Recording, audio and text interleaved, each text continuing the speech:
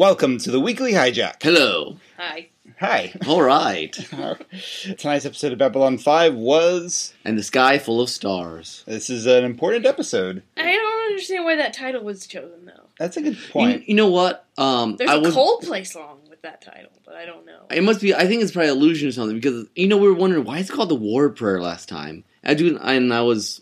the other last episode, and it's actually there's a Mark Twain short story called "The War Prayer" that I guess was kind of an illusion that played off. So my guess is it probably alludes to some classical thing I don't know anything about offhand. Yeah, it's a Coldplay song. Is that... Yeah, it's a Coldplay song. I don't think that that has any inspiration from a classical poem or something. We'll have to look it up for next hijack. Yeah, I don't know. I mean, it sounds cool. They play up the Battle of the Line part, which takes place in the stars, I guess. I mean, they're in space, so there's always... Yeah. So I was waiting this whole episode for the moment where when Sinclair pulls back the hood and sees Delenn, I was very gratified to hear a gasp from over in the corner where Brianna was. So I was hoping that it wasn't going to be her, because I was like, no, she's so nice and gentle, and it can't possibly be her. But then, I mean, we've heard mention that she is on the Great Council, and I always pictured the Great Council being nice. I don't know. Well, you meet sweet little Delenn, and you can't imagine there being anything sinister going on with the Minbari, right? And what's so interesting about the Minbari is that even 10 years after, Earth knows almost nothing about them still. Franklin was taking a regular sample. I mean, they're very secretive. Not secretive, the Vorlons, but... Yeah. But yeah, which is actually, I guess, pretty interesting if you think about it. Yeah, like, after all this time, it's one of the very few that, like, not like a wounded or, Minbari, just a normal, healthy Minbari. That's the first time they've had a good sample. I mean, Earth Minbari War was several years ago at this point. I think they said 10. 10? Okay. Yeah. So that is interesting. A little on the nose, I noticed this time with a couple of the musical cues. Like, dong! There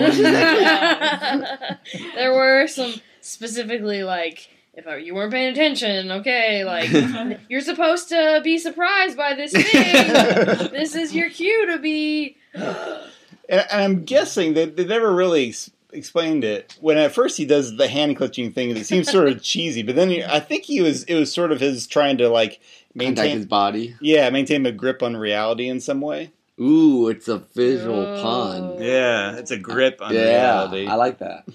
I actually, and it happens every once in a while in Babylon 5, I really kind of enjoy these sort of meta-psychological episodes. Like, this one, they're in the VR thing. I kind of dig that sort of thing, so I like that. And I don't know how you guys feel about this, but I still sort of like the evil British guy villain just chewing up scenery and like... What were you doing on the bottom of the line? Yeah.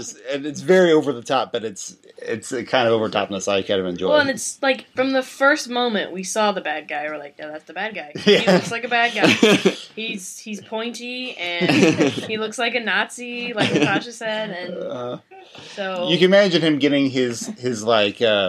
Whatever they call the photos they take to send out to casting agencies, and he's like, his headshot. I'm going to be typecast as a villain all my life. Like, I might as well work on my British accent. Well, I love how he's talking about, he's like, in your head, he's always doing these, like, you can't see you guys because I'm on a podcast, but, quick movements. Very quick, and in some ways, it was very dramatic, but I also was wondering whether it's also because it's in the other mental state that you try to overwhelm the senses in order to get them more fluid, and that's true. He seemed a bit more grounded with like when he was out of it. I mean, he was still obviously the villain, but he was not quite that. Yeah, I feel like it was partially chosen for him to play up for that for the VR Matrix-y. Matrix-y, trying to make Sinclair think of what he wants to think. Yeah, that could be.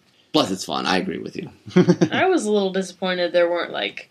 They're like, oh, you can't overdose him too much or else he'll start to hallucinate. And I was waiting for, like, weird clown thing in colors, and that didn't happen. So I was... But, maybe it helped him. Okay. Yeah. This was a very focused episode in the sense that we really didn't see a lot of... There's hardly not even a B-plot. I mean, there's the whole, like, let's find Sinclair, but it's basically just... That's true. Compared to some episodes where we have a whole bunch of things going on and they kind of coalesce. Yeah. It didn't feel long, though. I mean, it was one continuous There wasn't any moment where I was like, okay. Mm-hmm. It was intriguing, would you say? Yes. I think that's probably the first time you've seen him in Bari's ship, actually.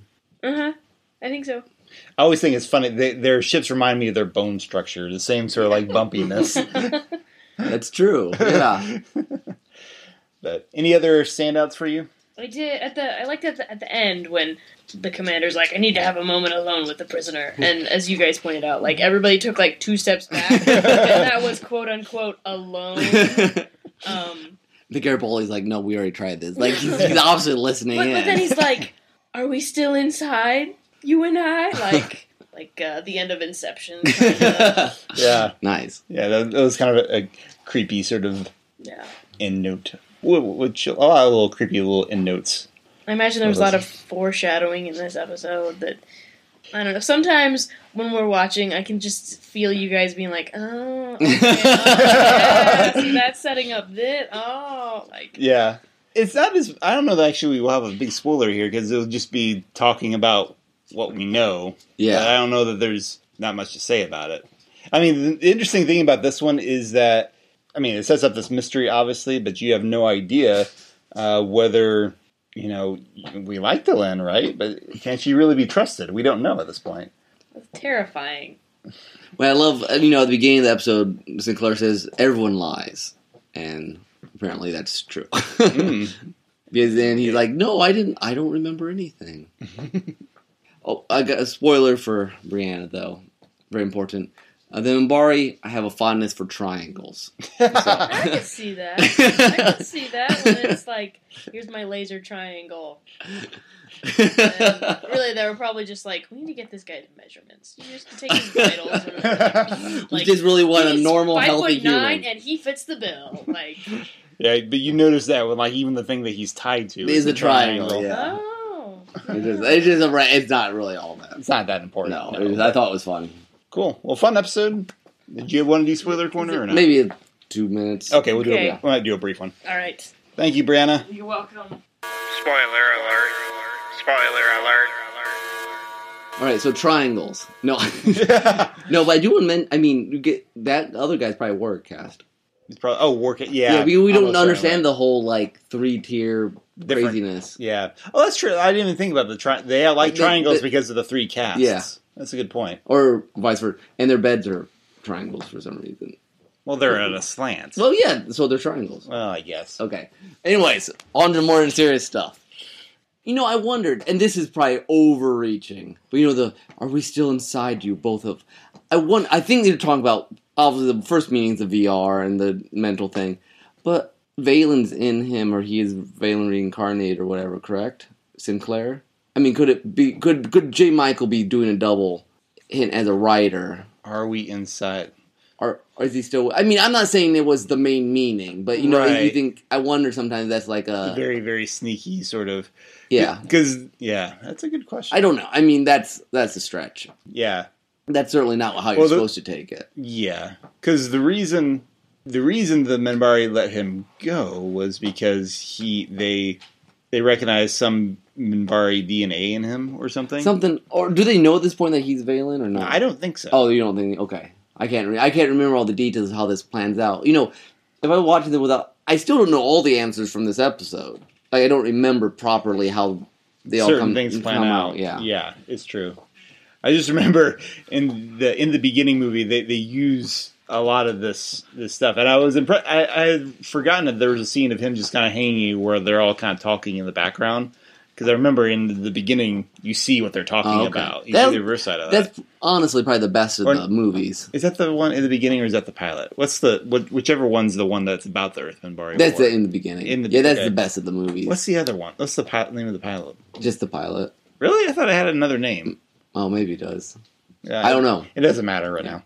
That's all I really had, I think. Okay. No, like I said, it's an impressive episode. I think it stands alone pretty well. I mean, sometimes you see these things where, like, after you know what the name of all the mysteries is, but I found it interesting, like, just the kind of the suspense of the moment, sort of. Yeah, and the stylistically is very different from anything before and worked really well. Than what we've seen on the show so far. Yeah, definitely. I mean, we'll get other things like comes the Inquisitor and Intersection Real Time and the Long Night of Londo Mollari, who will kind of run in this style. Yeah, but I remember the first time watching the show, this was an episode that was like, it really hooked me. It's like, this is cool. Oh, the other thing, and I don't, again, it's very interesting that Sinclair, like, what do you want? Who are you? I'm like, 2 of the 3 questions right there. Yeah, the 3 questions were a big deal to me when I watched it the first time. I'm like, I was so impressed with, like, what's his name? Lorian. Running around with his, like...